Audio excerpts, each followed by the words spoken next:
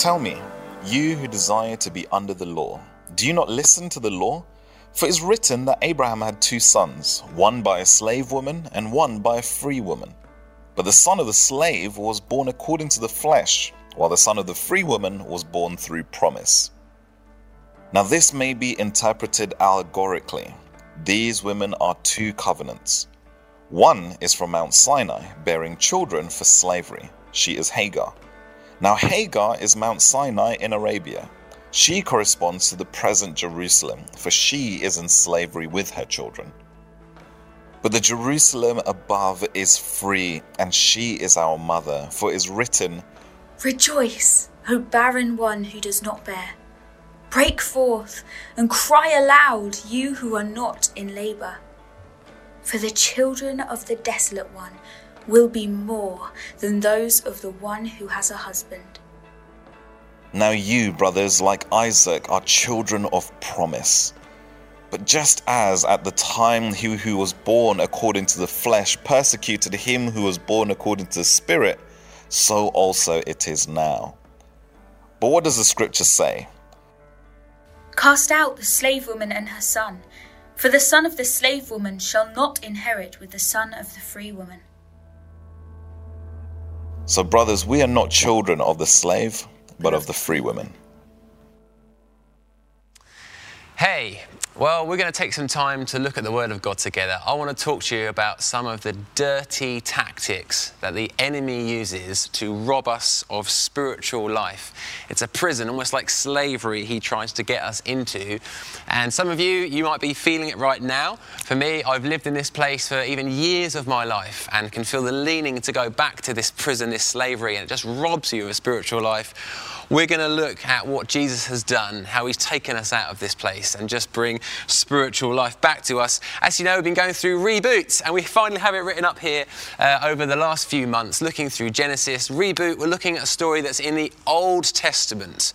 Now, those of you who know your Bible, the Old Testament is everything that's before Jesus, and all of it is pointing towards Christ. His name is on every page almost. It was whispering about Christ, pointing towards him. And the New Testament is the life of Christ onwards, and through the New Testament we understand what Jesus has done. And now, as I said, the Old Testament points towards the New, but every now and then in the New Testament we come across a bit of scripture that directly links to an Old Testament story, and this week we've got exactly that. So last week, as part of Reboot, Stephen Dawson spoke to us about Sarah and Hagar. And there's an Old Testament narrative and some great things we can learn from it at that level. But actually, we read in Galatians 4 in the New Testament, what we've just been listening to, it talks about this Sarah and Hagar. And so there's actually a lesson here that we can learn at a different level, not just the kind of surface level narrative in the Old Testament. There's a different level here that we can learn some things about Jesus. So that's what we're going to do right now. We're going to be looking at this particular story again, but through a slightly different lens. So listen, little recap. Let's just go back to the Old Testament narrative to remember it. Abraham had a promise from God. I'm going to promise to give you a son. And as you know, they were really old. His wife, Sarah, she was old and barren and 100 years old. Well, that's not going to happen. But he had this slave girl, Hagar, young, fertile. Okay, well, Sarah's obviously not happening. Hagar, this looks like a promising option. Let's go with this. Abraham decides to go to sleep with Hagar, and then they have a baby. But unfortunately, like just disaster happens. He didn't wait for God's promises. He took matters in his own hands. Ishmael was born, but it just went terribly wrong. It wasn't God's promise or God's way, and things went from bad to worse. Finally, down the line, God was faithful, and Sarah did conceive, and they did have a son. And the story really, as Stephen said last week, is of 2 different sons. You've got Isaac, the son of promise, and you've got Hagar's son, Ishmael, which was Abraham's impatience and unbelief. That's the Old Testament story from last week. Let's have a look now what Galatians 4 can talk to us about these 2 sons and their 2 mothers. So we just heard New Testament, Galatians 4, verse 24 was read out. This was the line. I'll read it again. Now this may be interpreted allegorically. These women are 2 covenants. Now what's a covenant? A covenant is an agreement between 2 parties. So we've got the Old Testament and the New Testament, but also like the Old Covenant and a New Covenant, or if you like, the Old Agreement in the Bible, then a New Agreement in the Bible. The Old Covenant was law. working through law. The new covenant is about promise. The old covenant was a responsibility on men and women. It hung on them to have to kind of do things for God, and it was their responsibility to do stuff. The new covenant actually hangs on God. He keeps the responsibility on himself. He's like, I will do it. I will do it. Not you, I will. So we're going to learn from these two characters, from Hagar and Sarah, about these two covenants together and how we can find Jesus in the midst of it all and how we can walk in spiritual life together. So first up, we got Hagar. Hagar. Remember, Hagar was this young, fertile slave girl who Abraham thought, right, if I sleep with you, maybe I can take it upon myself. Like, I've got a plan, I can do it, I can make this work, or I'll just sleep with Hagar. Abraham tried to bring in God's salvation himself. He tried to do it himself. I've got this. And Tim McKellar says this about this passage of Scripture. By sleeping with Hagar, Abraham was choosing to rely on his own capabilities. He was opting to work and gain his son. He was acting in faith, but the faith he had was in himself as his own saviour. And what happens when Abraham takes upon himself to get hold of God's favour? It was disaster. There's jealousy, and history says there's strife and warfare between these two sons, years of pain. Abraham's bid for his own salvation through Hagar, it didn't work. It was futile. It failed. He didn't rely on God's grace or his supernatural action. He actually relied on his own sort of human ability, and the son that was born to Hagar was actually born into slavery. So why is this like the old covenant? Why does Hagar represent the old covenants? Well, if you know your Bible in the Old Testament, God gave a law to Moses. And the most famous, 10 commandments, there's actually lots more commandments than that, the top 10 are most famous. If you follow these commandments, it'll be like righteousness to you. You'll be saved. But the onus was all on them. If you can do this, if you can obey and follow, if you can do this, then it'll be great for you. It'll be like righteousness. But as you know the story of the Old Testament, the people of God, yeah, we've got this. We'll keep these 10. You watch. Off we go. Lord, we'd be brilliant. And don't even go a few days without failing. And this is the story of the Old Testament. Again and again, the people of God, oh man, we got it wrong. Okay, let's try again. We'll try and obey you. We'll try and follow these commandments. We've got this. And failure. And then failure with rebellion. Oh, this God's never good. We're just going to rebel against him. This sense of failure. And even just feeling like slavery, just keeping the law. It's hanging on my shoulders to please God.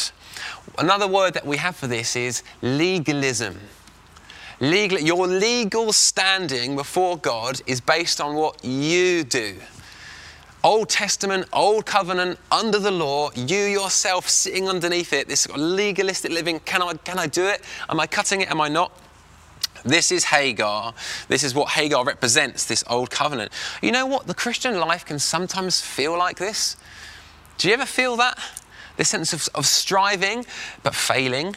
The sense there's a standard to follow Jesus. I know what kind of righteous behaviour looks like. I'm trying to do it, but I sin. I keep getting things wrong. I don't get things good enough.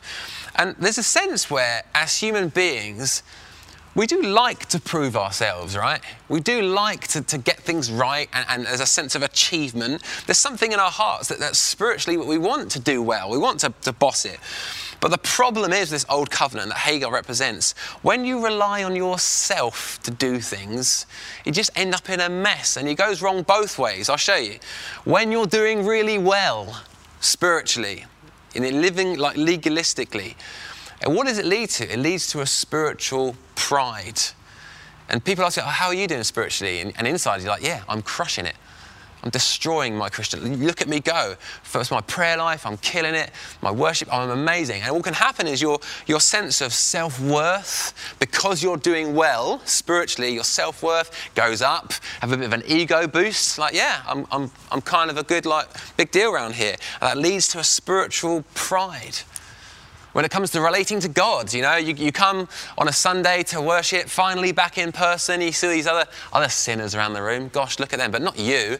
Man, I'm bossing it. And you listen, I'm ready to worship. Not necessarily worshiping God, like worshiping yourself, how well you've done. And, oh man, you should hear me when I pray. Oh boy, when I pray, you know about it. The heavens open. You should see how many scriptures I can quote when I pray. You should see how passionate I get when I pray. You should see how much I can just change things in the heavenly realms when I pray. Man, when I pray, I know what I'm talking about. Not these other guys, man, their prayers are pathetic. When you come to God, it's almost like, I've had a 6-day streak, I'm ready to worship. And you feel like, yes, here's my star people. Come and worship me. That's what you feel like God's like towards you.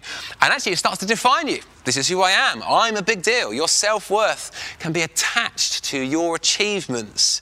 You can look down on others, quietly smug in your own spiritual pride. Or maybe someone else comes who's more godly than you. You can always see them as a threat to you.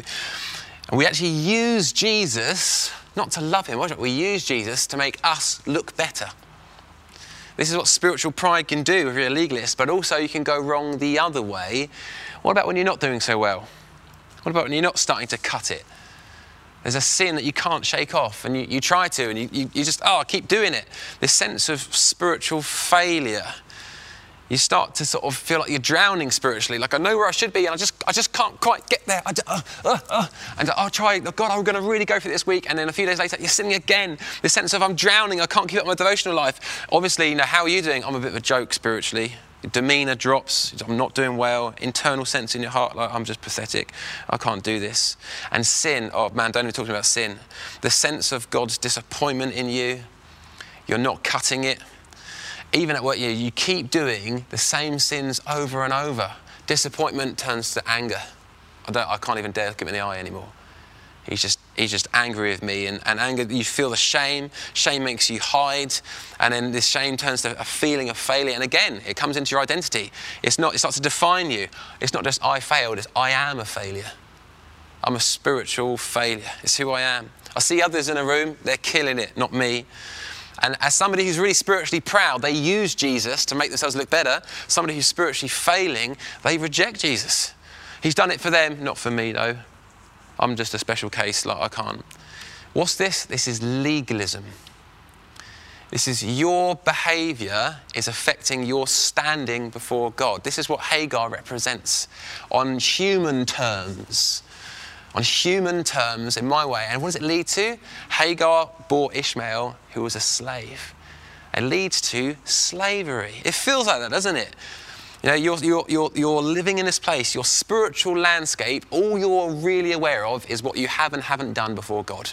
That's all you can see. Some days it's amazing, some days it's depressing. And it affects you day to day, mentally, emotionally. Spiritual pride, spiritual failure, they're both wrong. They're both old covenant, and it's both legalism. Trying to do it on your own, born into slavery. It feels like that sometimes, hey? If you can relate to anything that I've just said then on both sides, this is the news for you today. It might be bad news, but in a way it's good news. You're living as a legalist. And this is old covenant. But don't worry, there's some good news coming. This is Hagar, Old Covenant, Old Testament law. It's all on you, your responsibility. Now let's look at the other side. Let's look at Sarah. We go back to Genesis. Who did God send the promise to? He sent the promise to Sarah. Who's Sarah? The barren woman. The one who had nothing. And the one who's 100 years, it's an impossible situation. There's no way she can ever give life. Like she's 100 years old, almost by definition. There's like no expectation of pregnancy. There's no way on God's earth Abraham can do anything to get this promise. There's nothing he can physically do to get the promise of Isaac. It is literally an impossible situation. And this is what we're reading in Galatians. This is pointing towards the new covenant, what Christ is like, what he's done for this. This is a situation way beyond their control. Abraham said they could strive. Come on in, Abraham. Every day, let's really make sure the house is tidy. Let's do whatever we can. Let's pray 5 times a day. Then I might just conceive. No, it would go nowhere. That's not going to affect her body. Sarah represents something that the new covenant, it is not dependent on you. It could never be about you. The new covenant is not, you shall do this, you shall do that, these commandments. No, that's the old covenant. It's based upon law. The new covenant, remember, is based upon promise. It's God saying, I will do this. I will do this.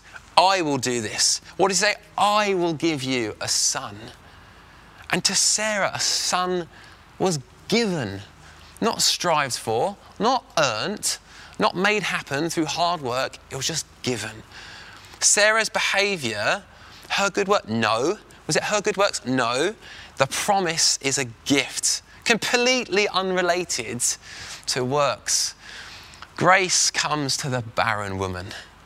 So Sarah represents this new covenant pointing us towards something far more glorious. And it says in Galatians 4, we heard it read earlier, 27, "Rejoice, O barren one who does not bear. Break forth, cry aloud, you who are not in labour, for the children of the desolate one will be more than those who has a husband." Do you know what? This new covenant is the barren ones. It's those with nothing. It's those who are like failing. I've got nothing good to show. Those are the ones that the promise comes to. The promise is not for the fertile Hagars. They think they've got it, their spiritual pride and their ability. No, it's for the barren Sarahs. Those who have nothing, to them, everything can be given. And so Sarah points towards something here, towards another girl, another promise of pregnancy. Another unexpected situation that's going to take a miracle to conceive, not because she's 100 years old, but because she's a virgin girl. Sarah's pointing towards someone else, to Mary, and to the promise of life in Christ. To her, a son would be given who would carry the promise of salvation. The new covenant would be based upon him, what he's done. So I want to take some time in these final few minutes to look at the centerpiece, to gaze afresh at the star of the new covenant, to put front and center Jesus Christ and what he has done, and how the new covenant is based upon him and not upon us, and how he wants to take you by the hand today and pull you out of the prison of legalism. But when Jesus came to earth, it wasn't like God did a U-turn on this whole old covenant thing. You know what, let's set up these 10 commandments, this will be fantastic, and let's see what happens. Oh my gosh, what a bunch of failures. Oh man, Israel really got this wrong. They can't do this. Oh, I'm going to have to make a plan B here. What should we do? Okay, Jesus, you'll do. Quickly come down, go to earth. No, it wasn't like the old covenant didn't work and he had to make a plan B. The whole point of the old covenant was to show them that they don't have it within themselves. The whole old covenant, the whole point of it was point towards Christ and our need for Jesus and our need for saving and our need for rescuing out of ourselves. So Jesus came to earth not to kind of like throw away the old covenant. He actually came to fulfill it, to complete it. This law, these 10 commandments, your devotional life, can I cut it? I'm trying to pray one by one by one. All 10 commandments, actually there's 613 all in all. Every single one of them, Jesus, done, done, done, done, done, done, done, done. 613, done. Christ done them all. Your sin, or if I can just go for 2 weeks without failing, or just go for a few days without sinning in this area. Jesus went every day of his life, and it says he was without sin. No, no, no, no. Tempted, lured, shall I, shan't I? No, I won't. No, no, no, no, no. Christ completely and fully fulfilled the whole law. It says on the Sermon on the Mount, not one little bit of the law fell away. Jesus completed every single bit of it. Case closed. Covenant done. He's completed it. Book shut. Christ has done what no man could ever do. And you know what? He could have gone back to heaven then. Jesus could have gone back to heaven. Oh, Father, I have completed the covenant. Let's put get me a drink. Let's rest for a bit. I've nailed it. But it would leave a problem. The problem is this: our sin, our falling short is still a problem. If Jesus went back to heaven then, it'd be like, I've got you in, but now it's down to you to keep it up. That's no good. That's like a 50-50 deal. I'll hold you by hand, get you this far, but now you need to do the rest bit and definitely don't. I'll get you in, but don't you dare sin. That's not good news, is it? So here goes. Galatians 3, verse 10 says this: all who rely on works of the law are under a curse. So for all of your relying on the law and this legalism, if you sit there or you're falling short, you're under a curse. What does Jesus do? He says, I will take that curse. Galatians 3:13 says, Christ redeemed us from the curse of the law by becoming a curse for us. For it is written, cursed is everyone who hung on a tree. Jesus Christ went to that tree, went to a cross, and he hung on it to take the curse for us. It's not just, I'll get you in, it's I will keep you in. What do you mean? Every sin you've ever committed and every sin you're going to commit, Christ took the curse on himself on the cross at Calvary. How does he even know what I'm going to do? He knows all things. You are going to sin tomorrow. You just will. And he even knows that, and he's taken the curse for that sin. What about the next day? He's taken that sin. The next day, he's taken the curse for that. He's taken the curse for all of the sins in your whole life. Christ has done that. It's not as, I just want to get you in, I'm going to keep you in. No matter how far you fall, no matter how much of a failure you think you are, I'm going to carry your sin on the cross. And Jesus took it. He took the curse. He's taken it. That you can know forgiveness of your life. Even the worst, deepest, darkest things, you can be forgiven because of the cross of Christ. And this is the underpinning thing to this New Testament covenant. Where the old covenant was like, oh, I'm living under some law. The New Testament covenant is standing on the foundation of the work of Christ. He's fulfilled the law and he's paid for all of your sin. And this is the basis of a new covenant with God. This is what New Testament Christianity is. So like Sarah, barren, with nothing. I've got nothing, I can't do anything, nothing she could do. It's the same with us. We bring nothing, but we receive everything. Receive the promise, receive the gift. Hagar, in this old covenant, do this, do that. If you want to stick in this place of trying to do it yourself, you're under a curse, you're under slavery. The New Testament covenant is, I will do this. Christ has done it. This is the new covenant. So in these final few minutes, let's just think about an application here. The problem is, some of you know this stuff. There's nothing, okay, I do know this, but we still find in our hearts this leaning towards Hagar, towards this legalism, towards striving and trying to do it ourselves. So why is that? Here's why. One of the enemy, like the devil, which is, if this is news to you, the Bible talks about there being a spiritual enemy who's out to destroy and devour. One of his biggest tactics is to push Christians back towards the old covenant. If I can just get them back underneath that law. As long as they think they're under the old covenant, what's happening? You're taking your eyes off of Jesus and back onto yourself. As long as you can get eyes off of Christ and onto yourself and swap the work of Jesus with the work of you, he's constructed an impossible situation that you can never get out of. And that is the prison that leads to spiritual death. A sense of failure, an awareness of, I can't do it. How did you get here? Have you failed? Are you under the law? No, the actual old covenant is shut. It's done. It's gone. But the enemy convinces us that we're still underneath some sort of law. How does he do it? The Bible says he lies to us. One of his names is the deceiver. He lies to us day and night. You're a failure. Oh, gosh, I must have done something wrong. Oh, you're awful. If only these people knew what you were really like. Failure. Call yourself a Christian? Oh, man, I guess I've done something wrong. He's angry with you. There's no way you can lift your hands in worship. Oh, gosh, I better not then. These are all lies. Hebrews 4, verse 30. What does it say? What's our response to these lies? It says this. What does the scripture say? Cast out the slave woman and her son, for the son of the slave woman shall not inherit the son of the free woman. Verse 31. So, brothers, we are not children of the slave, but we are free. Cast off. The language is strong. Cast it off. Be ruthless. Be aggressive. In these final few minutes, I want to talk about how, just as Christians, we can be ruthless at casting off these lies that come towards us. Let's look at one of them. You're a failure. The new covenant comes with a new identity. The new covenant says it's not what you do that defines who you are. Who you are and what you do are two completely different things. In the new covenant, Christ gives you a new identity. Christ gives you his identity. You're joined with him. You have this union. You're joined to Christ. And what's he? He's righteous. What's he? He's holy and he's a son of God. If you're joined to him, what's your identity? You're righteous. You're holy. You're a son of God. And nothing you can do will change that. Everything else you do in your life, sin, do well, maybe not do well, sin, maybe not sin. All these things are up and down all the time. That's what you do. That's not who you are. Who you are is a son of God, a daughter of God, joined to Christ. That can never be taken away. Your identity is joined to Christ. You're a failure. No, I'm not. I'm a son of God.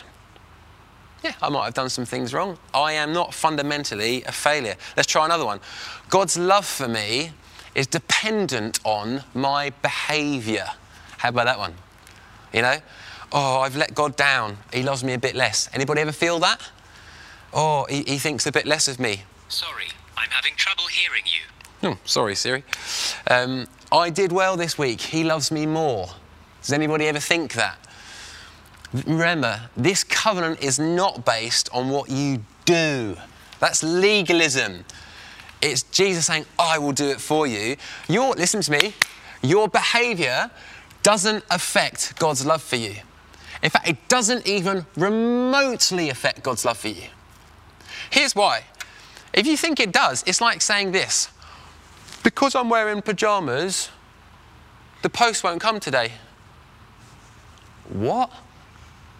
Whether you're in your pyjamas or your best clothes will not affect whether the postman delivers post to you that day. There's posts coming into your letterbox, whether you like it or not. You could be in your pyjamas or in your best clothes. There's posts coming to you. The postman's already out. It's got the number on your house. Let's go. The love of God, if you're in Christ, is coming to you. It's coming at you. Whether you feel like you behaved well or you haven't, it doesn't matter. The only thing that matters whether a post is coming to your house is the number on the front of your door. And the number on your door is Christ Jesus. The love of God is coming at you, whether you like it or not. Whether you behave really well or terribly, you can stand and know, I'm loved by God. And the enemy's crafty and sneaky. He'll tell you, or he doesn't love you. You've got to learn.